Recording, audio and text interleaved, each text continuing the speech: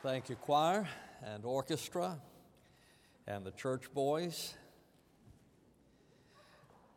I read an article recently titled 50 Reasons Why It's Good to Be a Man. Let me share some of those with you because I considered them to be profound. One is, it's good to be a man because a man knows lots of stuff. I thought, well, that's true. We do know lots of stuff. Most of it is useless, but we know lots of stuff. Another reason it's good to be a man because a man can go to the bathroom without a support group. And I can do that. I can go by myself now. It's good to be a man because he can drop by to see a friend without taking a little gift. It's good to be a man because he has one wallet, one pair of shoes, one suit, one color, all seasons. We don't have to wonder whether or not it's spring or fall or what you wear. You just wear what you got. And then it's good to be a man because you can do your nails with a pocket knife. It is good to be a man. I'm glad that God made me a man. It's also good to be a father. Though there are lots of challenges directed at fathers today. Another article titled Dads, the New Endangered Species said, it seems that fatherhood in the United States is poised for either a great awakening or a gory collapse. I think that probably is true. In the days immediately in front of us, there is going to be a great awakening of fathers, of men, or there is going to be a gory collapse. Take your Bibles, turn with me to Psalm 127, beginning in verse number 3. Behold, children are a gift of the Lord. The fruit of the womb is a reward. Like arrows in the hand of a warrior, so are the children of one's youth. How blessed is the man whose quiver is full of them. They shall not be ashamed when they speak with their enemies in the gates. Fathers have an important role in the raising of their children.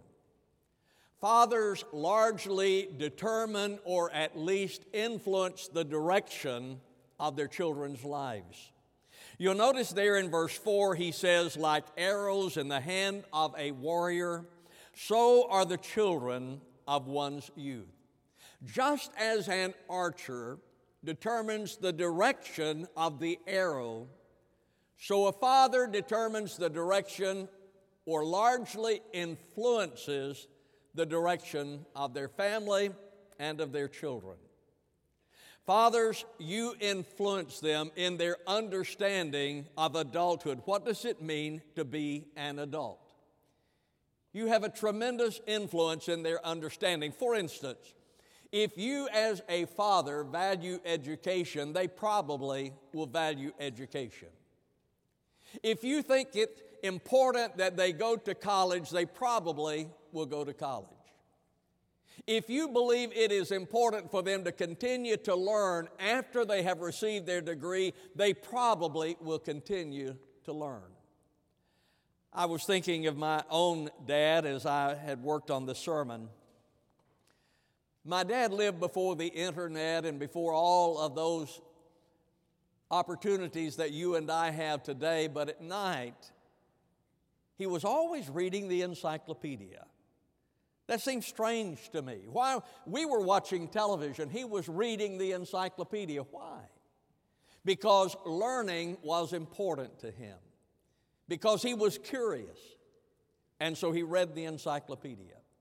And I believe today that I continue to be curious and I continue to learn because I learned that from my father. What I am saying, fathers, is that you influence your children as to what's important to them. What does it mean to be an adult? You influence their understanding of marriage, and what does that mean? Not long ago, Cecilia Norman, a friend of ours from Oklahoma, had her birthday. And we were able to attend her birthday celebration when John, her husband, spoke. And he told their story that they had grown up in a small Oklahoma town and how they knew each other, they fell in love as time went on, and then they were married, and they've been married for a long time now.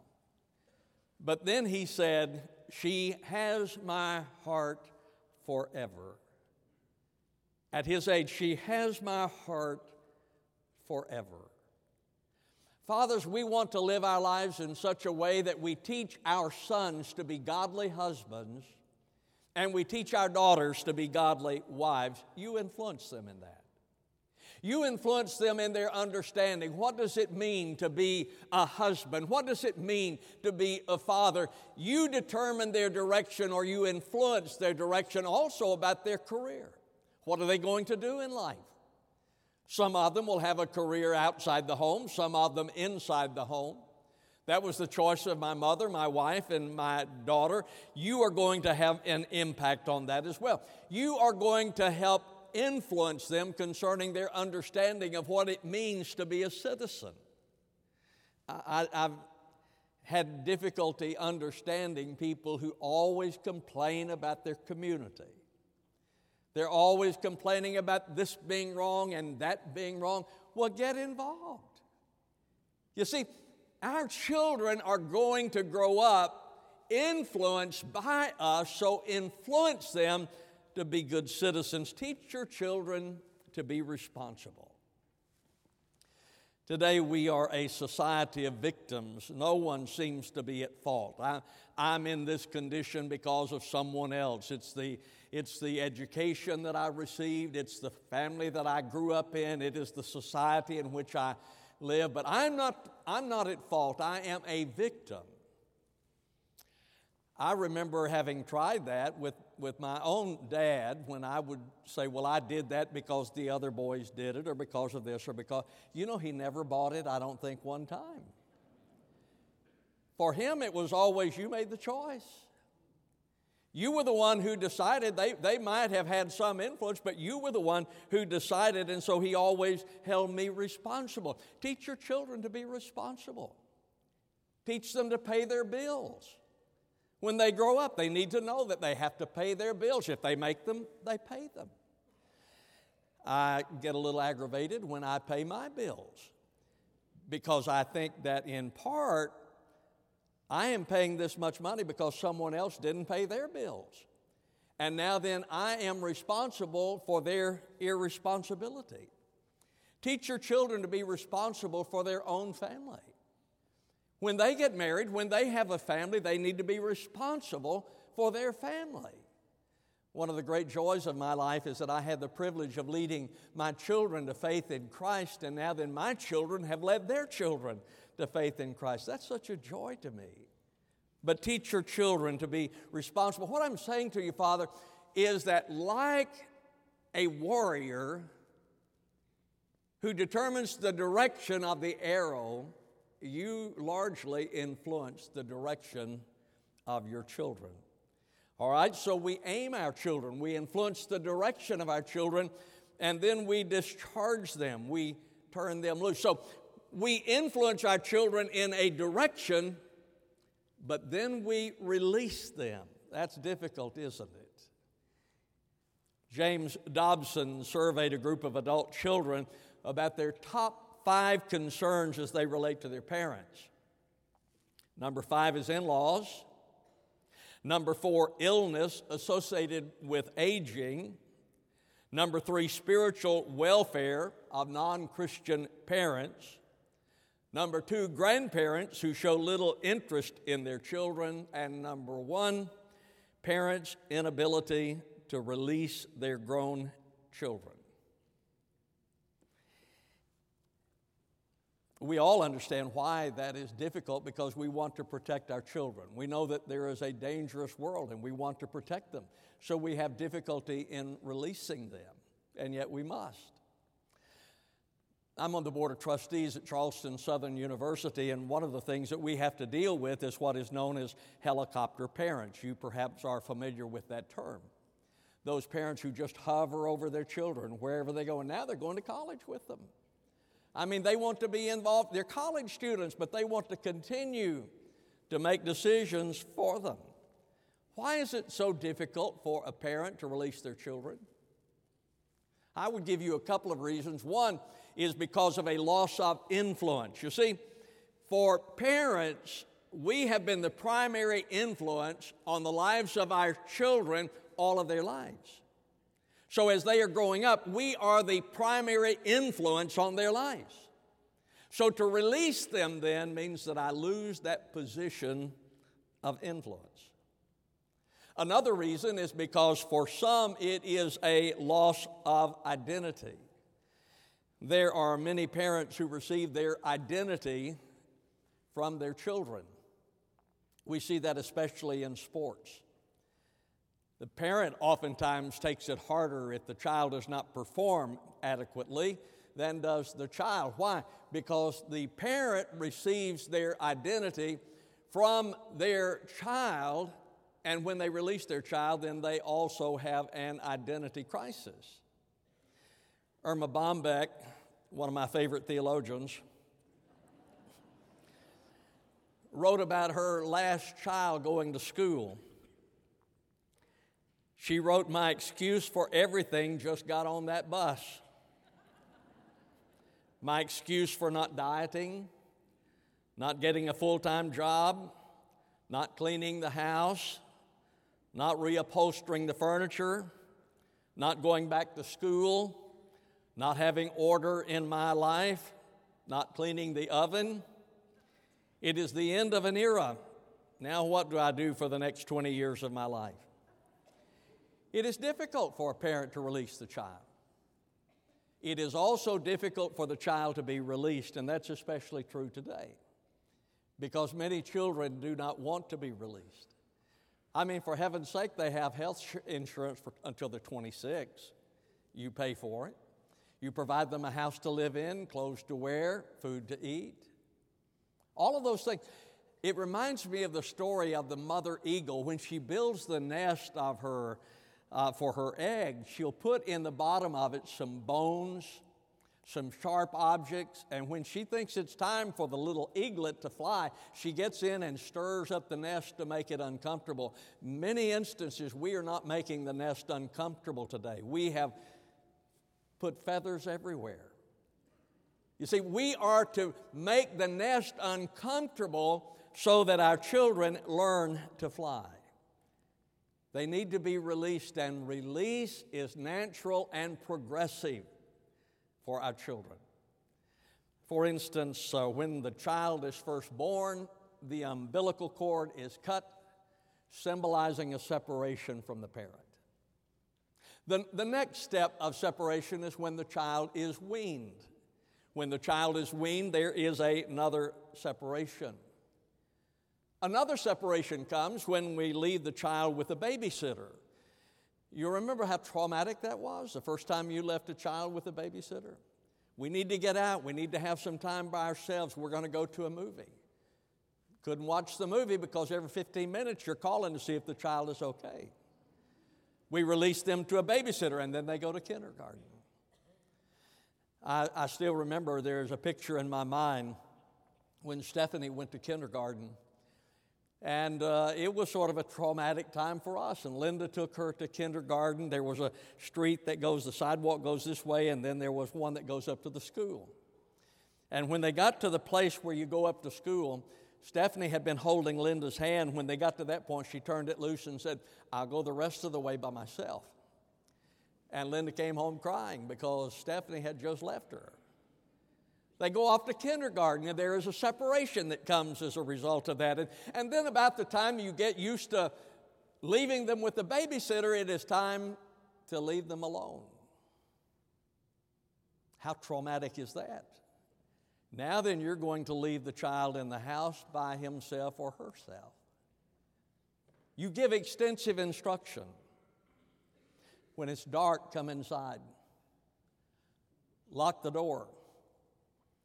If someone comes, don't answer the door. You don't recognize anybody, you don't know anybody. You just come in the house and stay there. Keep that door locked. We'll be back in 30 minutes.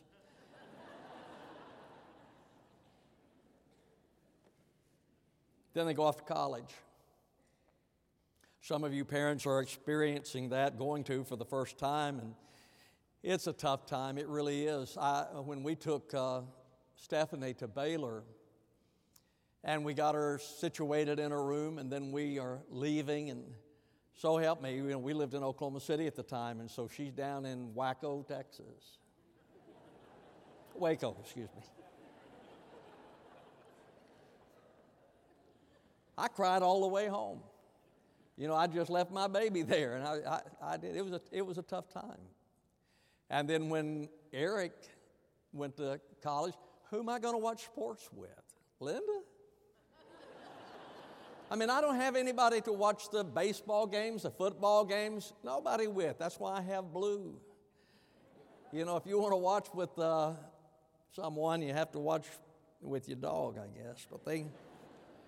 And then they get married, and the Bible says, for heaven's sake, that they are to leave their father and their mother. I don't know what that's all about.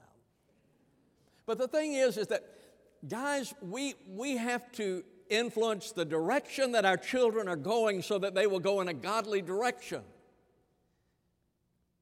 But then we have to release them and let them go. Then we demonstrate Christianity to them. Our children understand so much about Christianity and what it looks like by looking at you. And so you are going to provide for them a picture of what it means to be a man of God, what it means that they can pattern their life. They need to see it, not just hear it. They need to see it, and they need to see it in you, that it's important to you.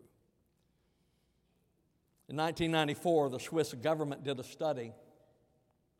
And in that study, they reveal it is the religious practice of the father of the family that, above all, determines the future attendance at or the absence from church of the children. Did you hear that?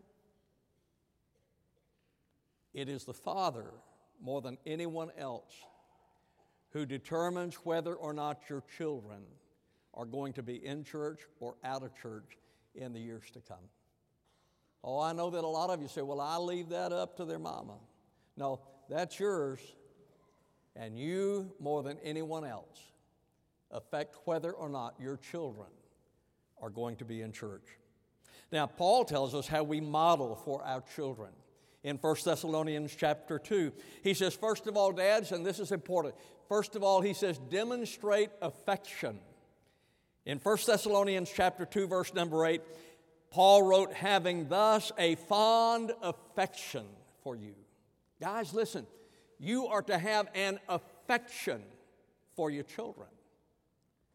The word affection that is used there is only used this one time in the New Testament. It is a very difficult word to translate into English.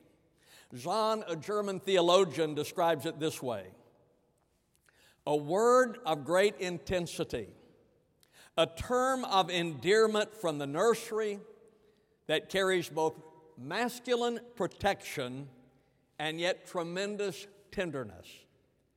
The picture is that of a father who is holding a child so tenderly as if the child might break, and yet with such protection, defending against all predators. That's what affection means. You hold them tightly, but tenderly. Show affection to your children when they are young, because you can have a great impact on them when they are young. Why? Because they're curious. What is the word that a young child uses more than any other? Why? And when they ask why, it gives you an opportunity to tell them. So they are curious. Not only that, they trust you. When a child is young, they trust you. They think you're the smartest person around. And when they are young, they are humble. They are willing to learn from you. So you have a tremendous opportunity to influence your child while they are young. But did you know when your child is older, they still need your affection? Affirm them when they wrestle with the adult issues of life. Some of you have adult children, and they are just as confused about the decisions they are making. They are just as uncertain as you were when you were making them. And they need to hear from you that everything's going to be all right, that they'll get there, that they don't have to be perfect. You need to affirm them when they are older. You need to appreciate them for what they do and who they have become. Chuck Swindoll wrote, "Affection is complete when there is affirmation and appreciation. If we only show affection for who they are, we create a problem with self-esteem because we have failed to acknowledge what they have done. If we only show affection for what they have done, we create a performance-based approval." Dads, demonstrate affection to your children when they are young and when they're older. My children are older. I still hug them and kiss them every time I see them. Demonstrate authenticity to them. Our children don't want us to be cool. They want us to be real. There are a lot of parents who think that in order to receive the approval of their children, they need to be cool. That's not what they want from you. They want you to be real. One person said, "I want to be what my dog thinks I am." Be real. Be the same sweet person at home that you are at church. Let me ask you, does your child see the same person at home that they see on Sunday morning at church? That was one of the struggles I had when God called me into the ministry, because I didn't know. And I would see the preacher, and I thought, well, I guess that guy's perfect. He looks like it, or he seems to be, but that's not me. And so I didn't want my children to see someone in the pulpit on Sunday morning and someone else at home on Monday. Be real. Be transparent. Parents are fearful of revealing themselves to their children because they are scared that their children won't like them if they know who you are. Is that right? We don't want our kids to know who we really are because they might not like us. Our children grew up thinking that we were the smartest person around, and what if they find out? I don't know. I told Stephanie when she was young and dating, I said, "Steph, I've never had a teenage daughter before. I don't know what I'm doing." I know you don't. You're a teenager. You're going through it for the first time. As a father, I've never been through this either. I don't know, but we'll work through it together. I really believe those things. I really believe that more than having the right answer, that it's important that you be authentic and that you work through it with them. Because when we model authenticity for them, then we can teach them that it is important to be authentic. And then demonstrate affirmation. In 1 Thessalonians chapter 2, verse 11, Paul wrote, "Just as you know how we were exhorting and encouraging and imploring each one of you as a father would his own children." Now look at those words. First of all, he said exhorting. That word means to persuade, exhorting them, to persuade them. It's not unusual for me to speak with someone about church or the things of God and have the parent to say, "Well, I'm going to allow my child to make that decision for themselves." Well, now that sounds noble, but the problem I have is that you would not use that rationale anywhere else. What if your child came home and said, "Dad, I'm going to quit school. I've already finished the 6th grade. I think that I've just learned about everything there is to know. So I'm going to quit school." What would you say? No, one way or the other, you would persuade them that they weren't going to quit. What if your child came home and said, you know, Dad, I'm going to take the car out tonight. I think at 13 I ought to have the car. No, you persuade them they're not going to have the car. Then why in heaven's name would we do the same? We are to persuade them about the things of God. And then he says, encouraging. The word encouraging means to advise or to stimulate. You want to know how to stimulate your children to Christianity? Model it. That's far more effective than me standing up here yelling at y'all. Model it. Let them see it in you. And then imploring, and the word implore means to whisper. It suggests tenderness. What are the results? 1 Thessalonians chapter 2, verse 12. So that you may walk in a manner worthy of the God who called you into his own kingdom and glory. Fathers, as you live for Christ, you will encourage your children to do so as well. When you live a godly life before them, just love the Lord. You don't have to know all the answers. Just love the Lord. Your children will be encouraged to follow your example. Let me conclude. Children are arrows in your quiver, and that's what the psalmist is saying. The children are the arrows in your quiver. You are the archer. So you aim them, you influence the direction, you discharge them, you release them, and you demonstrate to them the direction to follow after God. One of my favorite verses of Scripture is in 3 John verse 4, where John wrote, I have no greater joy than this, to hear of my children walking in the truth. I have no greater joy than this, than to hear of my children walking in the truth. Fathers, God has determined that you are critical in your family. I pray and trust that that will be the priority of your life, to live your life for God so that your children might see that. Our gracious Father, I come and lift up to you this time of invitation as we extend it. Father, I pray that the Holy Spirit will speak to the hearts of dads and future dads, of young people, of moms, wives. Father, that we might understand the importance of modeling what we claim to believe, that we would live it out.